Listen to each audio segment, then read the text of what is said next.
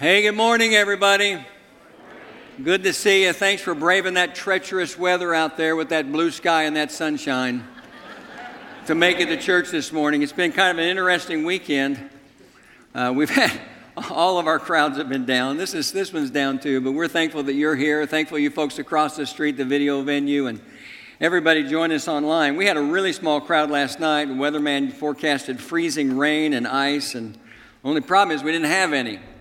What do they say? Fool me once, shame on you. Fool me twice, shame on me. Fool me 350,000 times, you're a weatherman. Right? Hey, grab a Bible and go to Matthew chapter 2 this morning.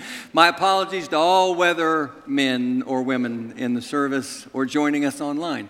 Matthew chapter 2, as Matt said in the opening of the service, we're going to rejoin our study through the Gospel of Matthew called Let's Talk About Jesus. We took a one-week break last week for our special Christmas service. What a great service that was. I hope you were able to be here for one of those services. We had over 6,000 people joining us on campus and another almost 1,000 people joining us online. It was a great, great weekend.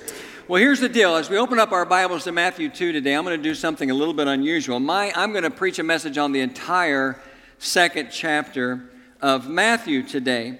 That's not something that's going to happen very often, and it probably won't happen again through this study.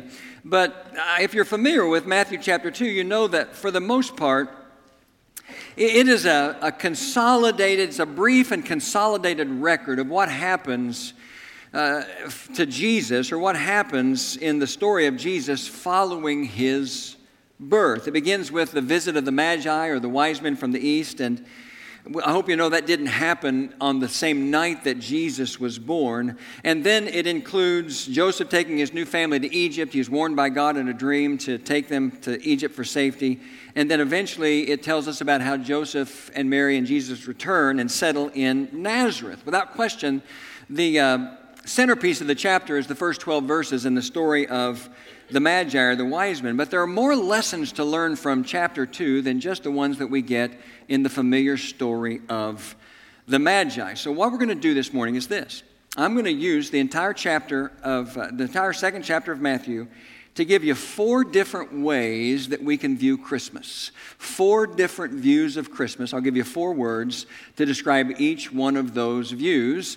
And 2 of them are bad and 2 of them are good. So we're going to focus on the ones that are good. But having said all that, if you got your Bibles open there, stand together with me like we always do in reverence and respect for God's Word. I'm not going to read the entire second chapter.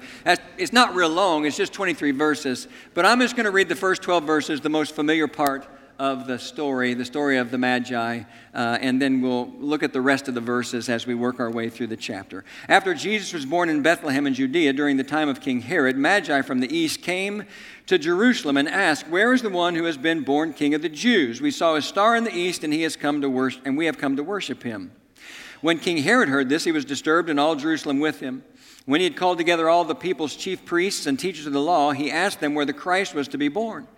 "In Bethlehem in Judea," they replied, "for this is what the prophet has written. But you, Bethlehem, in the land of Judah, are by no means least among the rulers of Judah, for out of you will come a ruler who will be the shepherd of my people Israel." Then Herod called the Magi secretly and found out from them the exact time the star had appeared. He sent them to Bethlehem and said, "Go and make a careful search for the child. As soon as you find him, report to me so that I too may go and worship him." And after they had heard the king, they went on their way, and the star they had seen in the east went ahead of them until it stopped over the place where the child was. When they saw the star, they were overjoyed. On coming to the house, notice that it says house there. That's the single greatest evidence that this was not the night Jesus was born. Jesus was born in a stable, right? Everyone say right. Now he's in a house. This is sometime later. They saw the child with his mother Mary, and they bowed down and worshiped him. Then they opened their treasures and presented him with gifts of gold and of incense and of myrrh.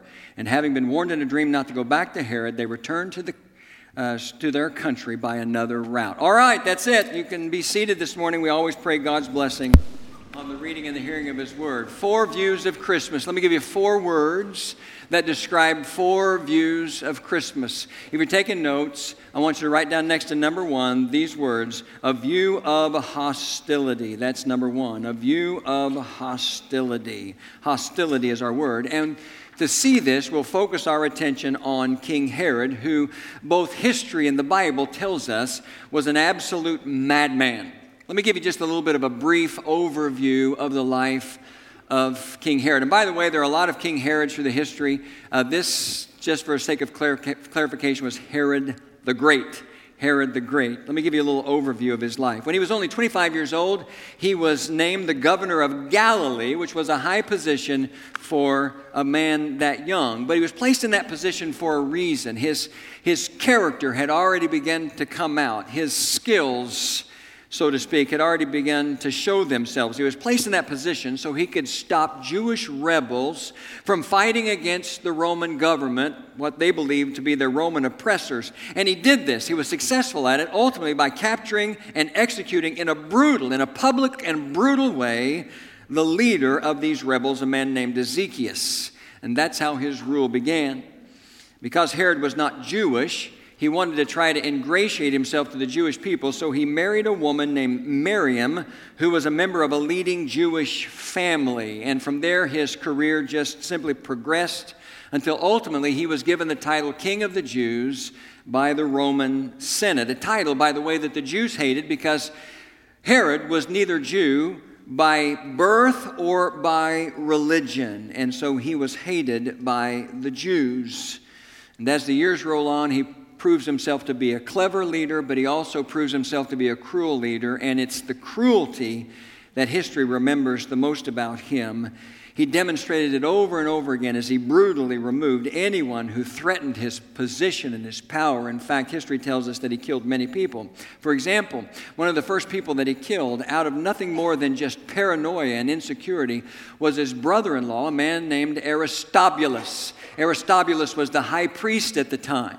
And he felt threatened by the power and the influence of Aristobulus. And so he wanted him executed. He wanted him gone. He did it in a kind of a unusual and maybe sadistically clever way. He invited him on a hot day. He said, let's go swimming. Let's go cool off and let's go swimming. And so they went swimming together. Aristobulus didn't know, though, that when he got into the water, that Herod had arranged for other men to be there who got in the water also, grabbed him by his ankles, pulled him down to the bottom until he drowned.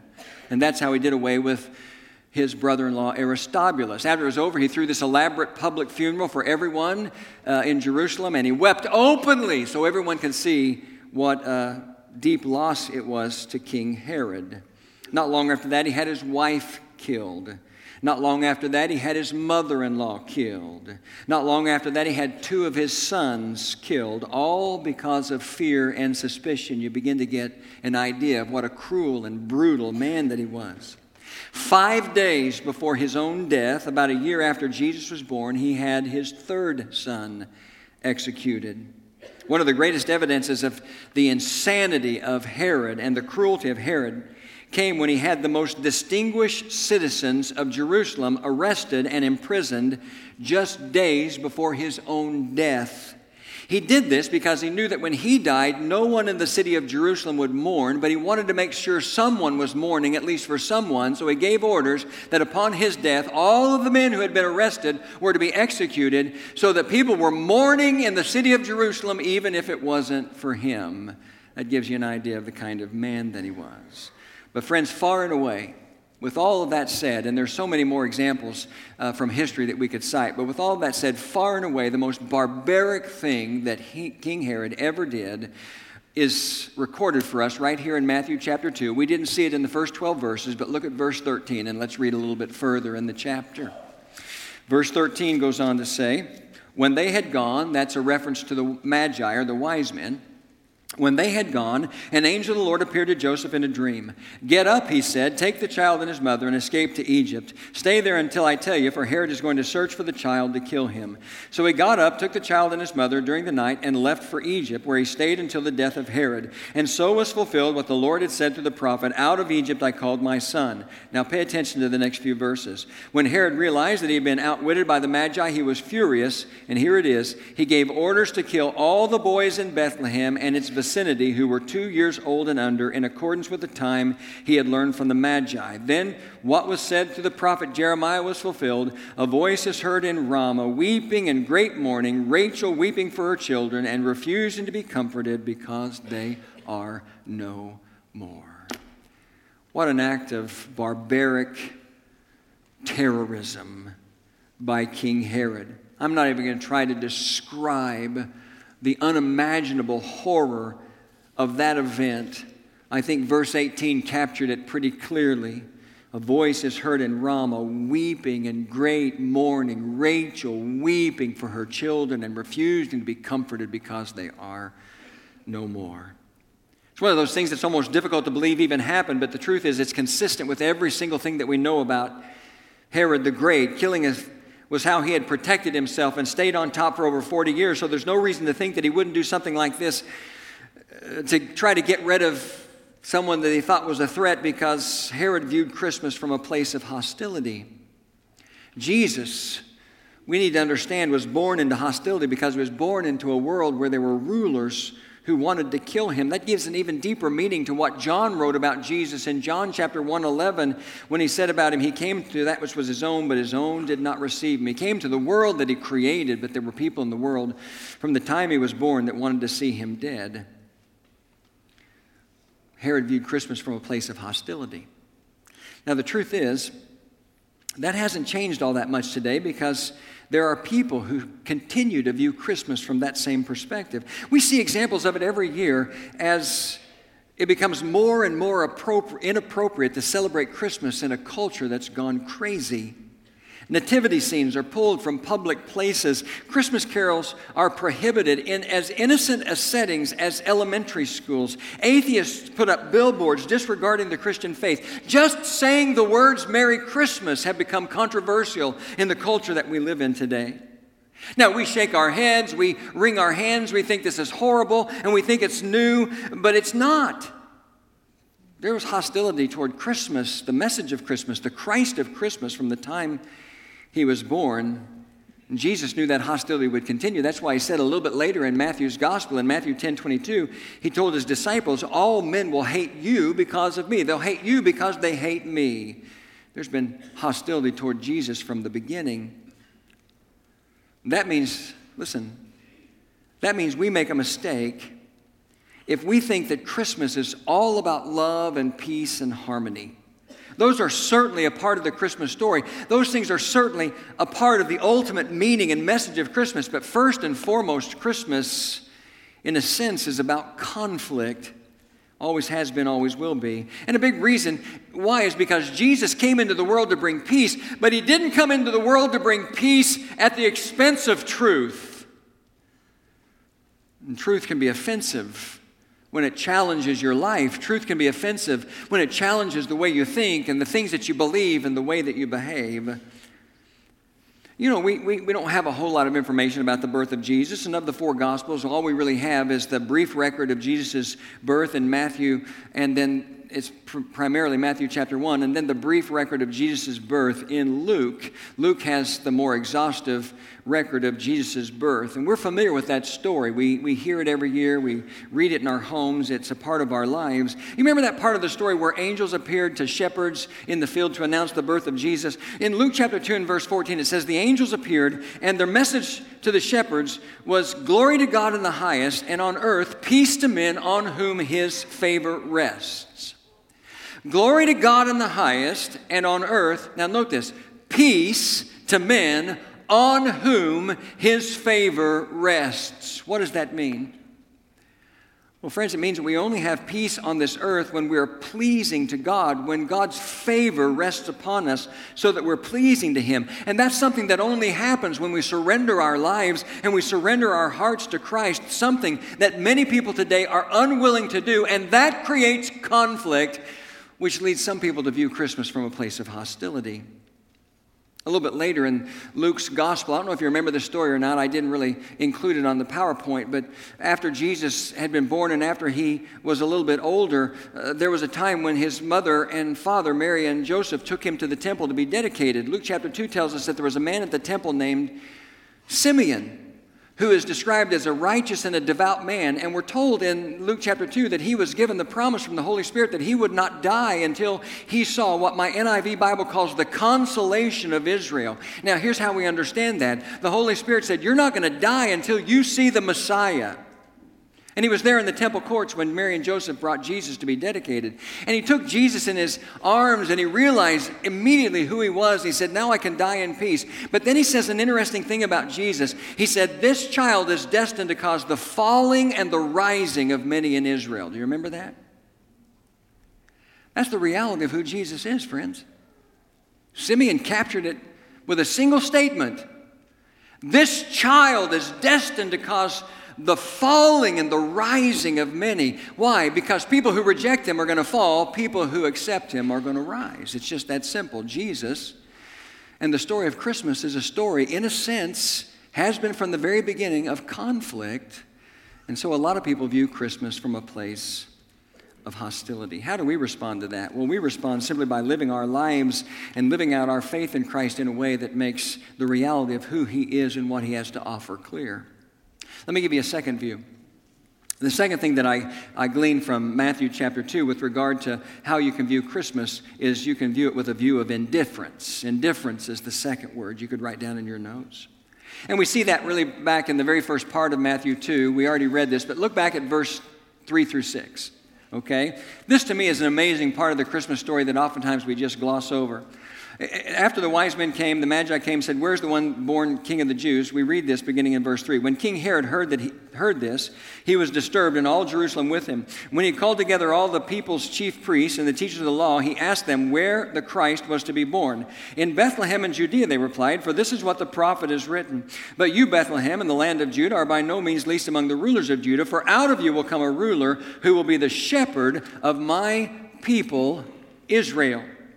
Now, as I said, it's an amazing part of the Christmas story. When Herod inquired of the chief priests and the teachers of the law about where the Christ was going to be born, they knew exactly how to answer.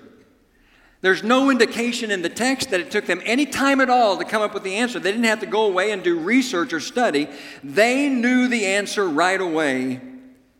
But at the same time, they showed absolutely no interest in the announcement of the Magi related to the star and their search for Jesus, the King of the Jews. You know, from a purely geographical standpoint, Bethlehem is only a few miles away from Jerusalem. Depending on where you would be in the city of Jerusalem and where you would try to get to in the city of Bethlehem, it was no more than about 5 or 6 miles away. And yet these chief priests and teachers of the law, these religious men, didn't care enough to travel those few miles to investigate this birth for themselves. What the scriptures had to say about the birth of the Christ, the Messiah, was just information to them. They should have been singing and dancing at the news that the Messiah had been born, that the Savior of the world had come. Instead, they just completely ignored his birth like it never even happened. But how does something like that happen? Well, you can find the answer in a single word, and again, that word is indifference. And honestly, you can make the case that this is perhaps the worst mistake you can make with regard to the way you choose to view Christmas. At least Herod could have said that his view of Christmas was based on something. His view of Christmas, his view of hostility, was based on insecurity, and it was based on fear. But the religious leaders, their view was based on the fact that they just didn't care. They just didn't care. As far as they were concerned, their lives were perfect. They didn't care about the possibility of a Messiah because they didn't need a Messiah. Well, I hope that we understand that there are still people like this today as well. People who miss the real meaning of Christmas every year because while they know the story, there's a lot of people who know the story of the birth of Jesus, they don't understand or realize how much they need him. This includes people who go to church, who observe religious traditions because they think that's the sum total of their responsibility when it comes to having a right relationship with God. But there's so much more to it than that. Every year in the Christmas season, if you look at it from a global perspective, literally millions of people pour into churches and observe religious traditions. But a lot of them are just like the scribes or the teachers of the law and the chief priests. They got just enough religion in their life to not really pay much attention to the reality that in Jesus, God became a man and he came into the world to save us.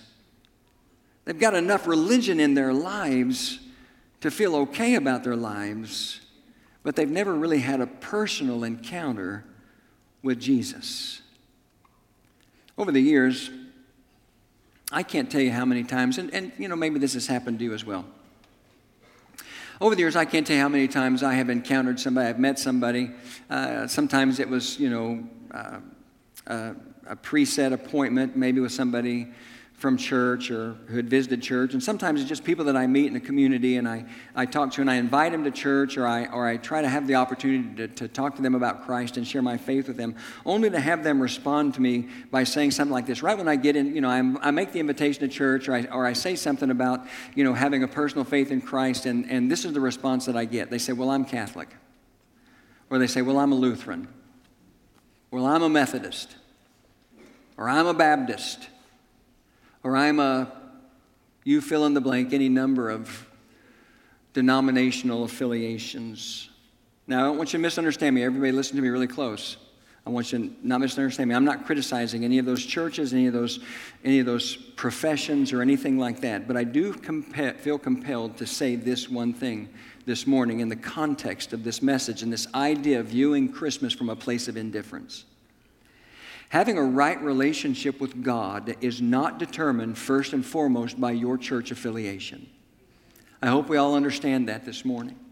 It's not determined by your church affiliation. It's determined by whether or not there's been a time in your life when you open your heart to Christ in a personal way. It's determined by whether or not you have a personal relationship with Him.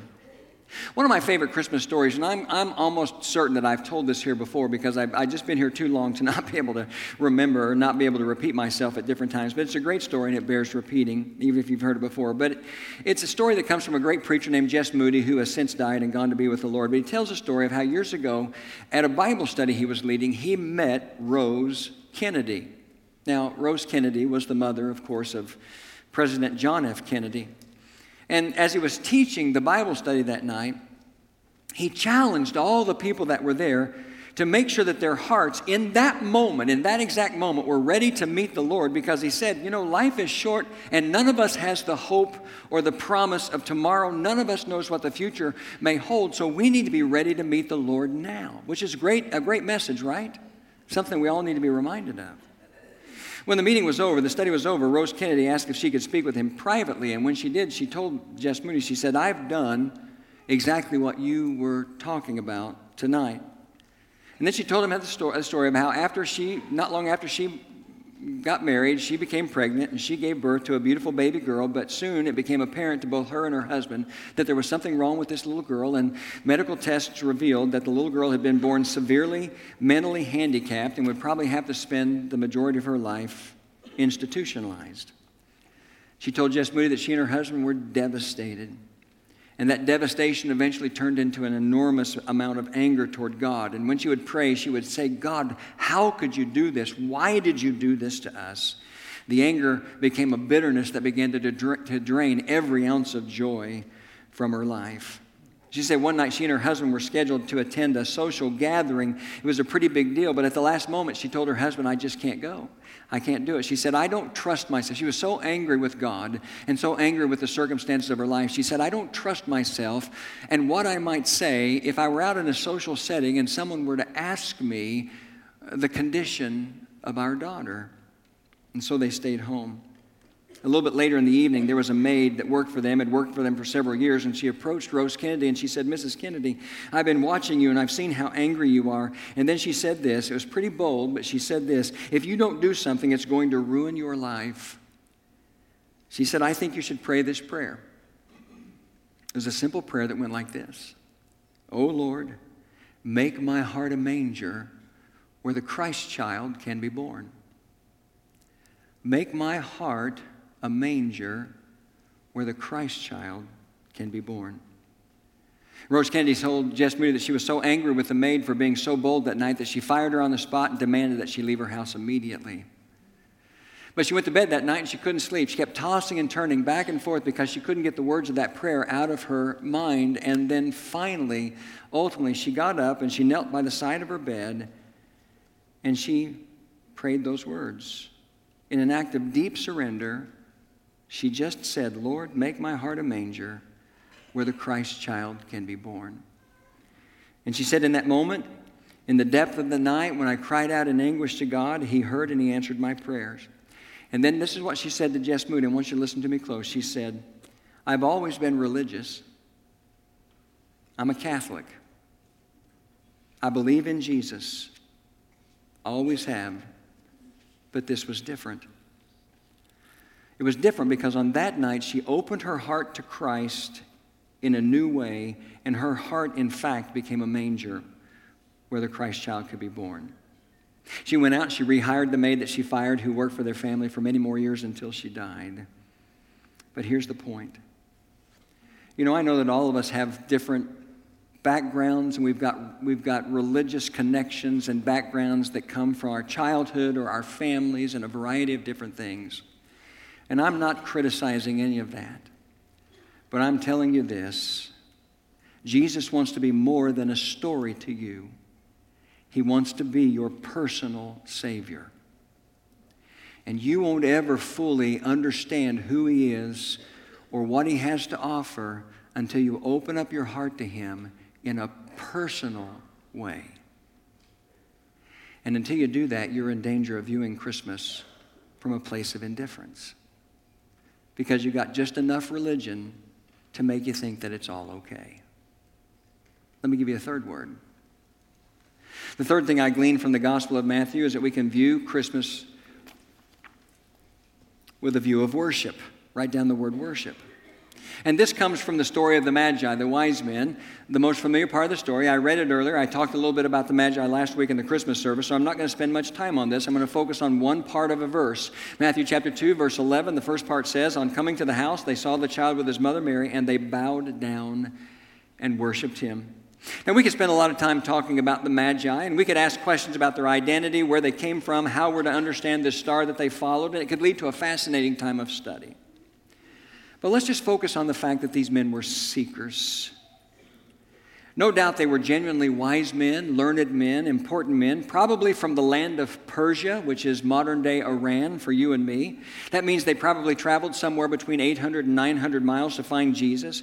Because they were Persia, it's quite possible that they were familiar with the writings of the Old Testament prophet Daniel, who was a captive there. And if they were familiar with the Old Testament writings of Daniel, they were probably familiar with the fact that in his writings, he gave a timeline for the birth of the Messiah. They might have known all of those things. There's no way to know for sure. But let's just understand them this morning as men who were seekers, following a star, following a light that God had provided. And here's the bottom line.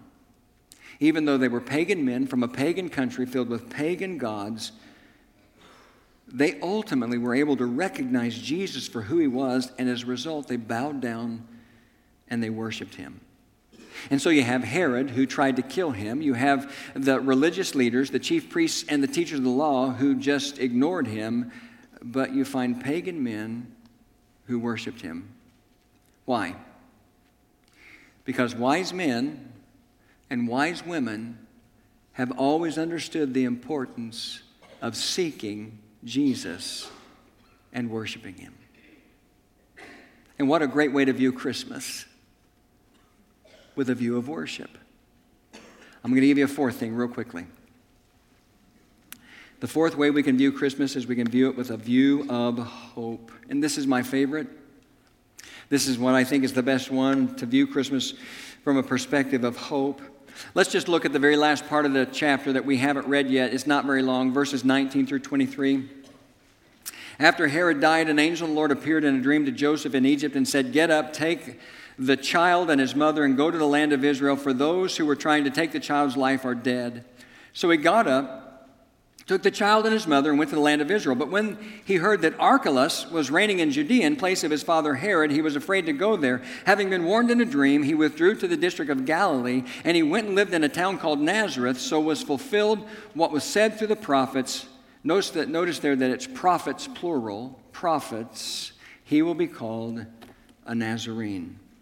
Now, listen to me. I know that we didn't read all this passage at one period of time all together in a free-flowing manner, but let me just ask you this question. Did you notice, by any chance, did anybody notice, as we looked at this chapter, how many times from verse 13, we began by reading the first 12 verses, the story of the Magi. But did anybody notice how many times from verse 13 down to the end of chapter, verse 23, we read words like this, "So was fulfilled," or then was fulfilled? We read those words 3 times.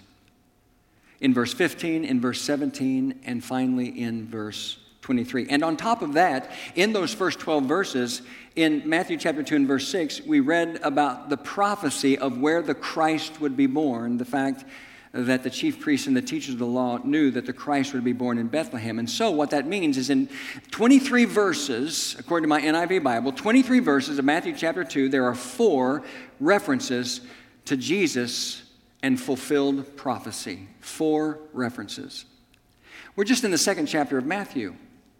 We began this study a couple of weeks ago, and I preached from Matthew chapter 1, verses 1 through 17, and the genealogy of Jesus, or the family line of Jesus. And then the next week, Matt Pineda, who is our high school pastor, who opened the service this morning, he preached from Matthew chapter 1, verse 18 through 25, the story of the birth of Jesus, how an angel appeared to Joseph, who was concerned when he found out that Mary was pregnant, remember, because they had never been sexually intimate. They had not consummated their marriage, and he was concerned about what to do, and an angel appeared and said, "Don't be afraid to take Mary as your wife. What's conceived in her is from the Holy Spirit." Remember that part of the story? He went on and said, she's going to give birth to a son. You're giving the name Jesus because he's going to save his people from their sins. It's a tremendous thing. But then what Matthew does next, in verses 22 and 23, after that he says this, all this took place to fulfill what the Lord had said through the prophet. The virgin will be with child and give birth to a son, and they will call him Emmanuel, which means God with us. Now listen to me. The reference in Matthew chapter 1, verses 22 and 23, to this reality about Jesus is the fulfillment of a prophecy found in Isaiah chapter 7 and verse 14 that was made some 700 years before Jesus was born. 700 years. And now we see the fulfillment of this in the birth of Jesus. That's the reality of all these prophecies. So we have the one in Matthew, we have the 4 in Matthew chapter 2. In Matthew chapter 2, the one about where Jesus would be born, that's found in Micah chapter 5 and verse 2. The one about Jesus being called out of Egypt, that's Hosea chapter 11 and verse 1. The one about the weeping and the mourning in Ramah, that's Jeremiah chapter 31 and verse 15. The one about Jesus being called a Nazarene is a little bit more difficult. Remember I said it said the prophets. It was plural. You can't necessarily pull up just one specific passage of Scripture, but most Bible scholars concur on the truth that all throughout the Old Testament there are prophetic passages about Jesus and the truth that when he came he would be despised and rejected, just like Isaiah says, for example, in Isaiah 53 and verse 3. And so the consensus is that the use of the word he would be called a Nazarene was very deliberate there because that was a word that was used in ancient days as a derogatory term. If somebody said you were a Nazarene or you were from Nazareth, it was a derogatory term about you because it was such a rotten place to be from, basically. And so that's the fulfillment of multiple Old Testament prophecies about Jesus. Now, what does that tell us? It tells us 2 things. The reality of these fulfilled prophecies. It tells us, number 1, that Jesus is the Messiah. Somebody say amen to that. He's the Messiah. He is who he said he was. He's the Christ. He's the Messiah. But the second thing it tells us is this. It tells us that our God, friends, our sovereign God rules this world with a plan.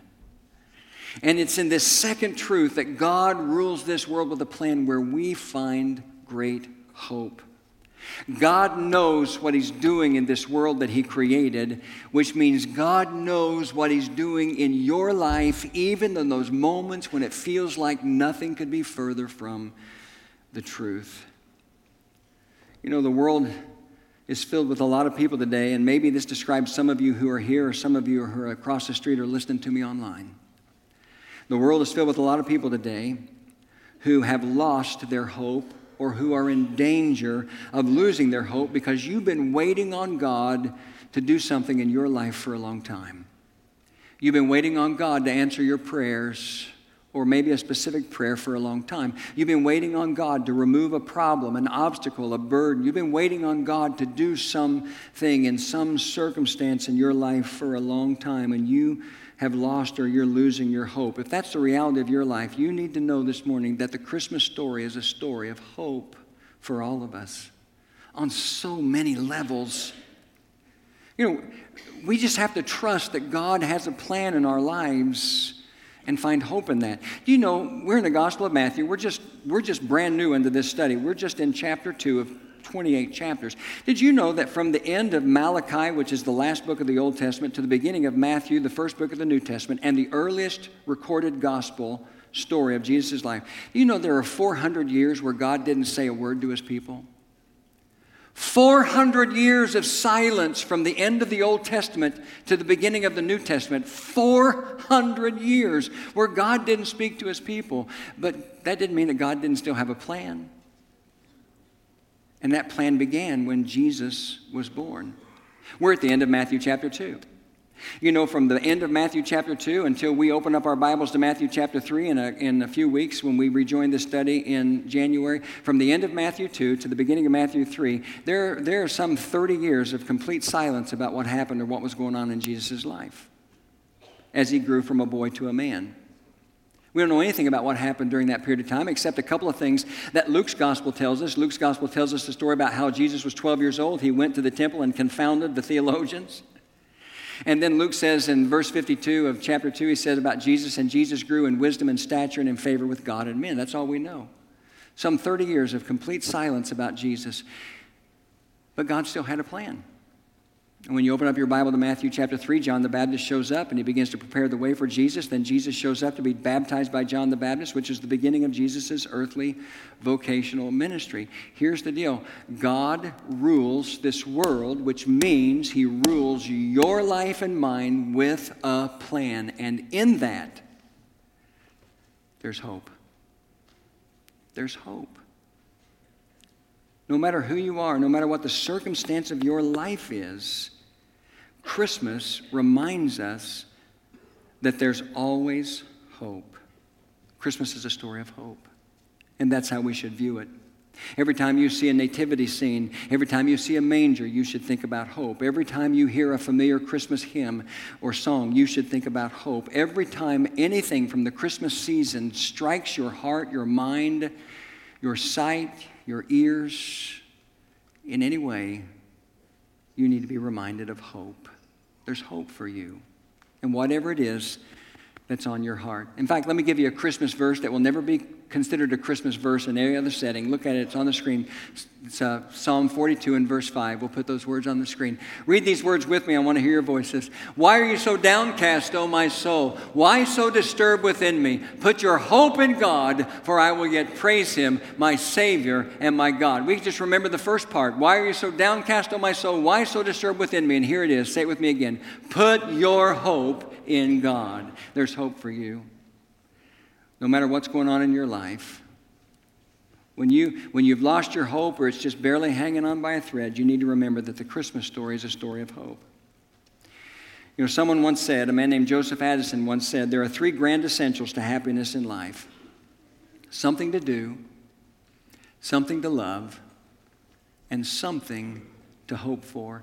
The Christmas story reminds us there's always hope, no matter what.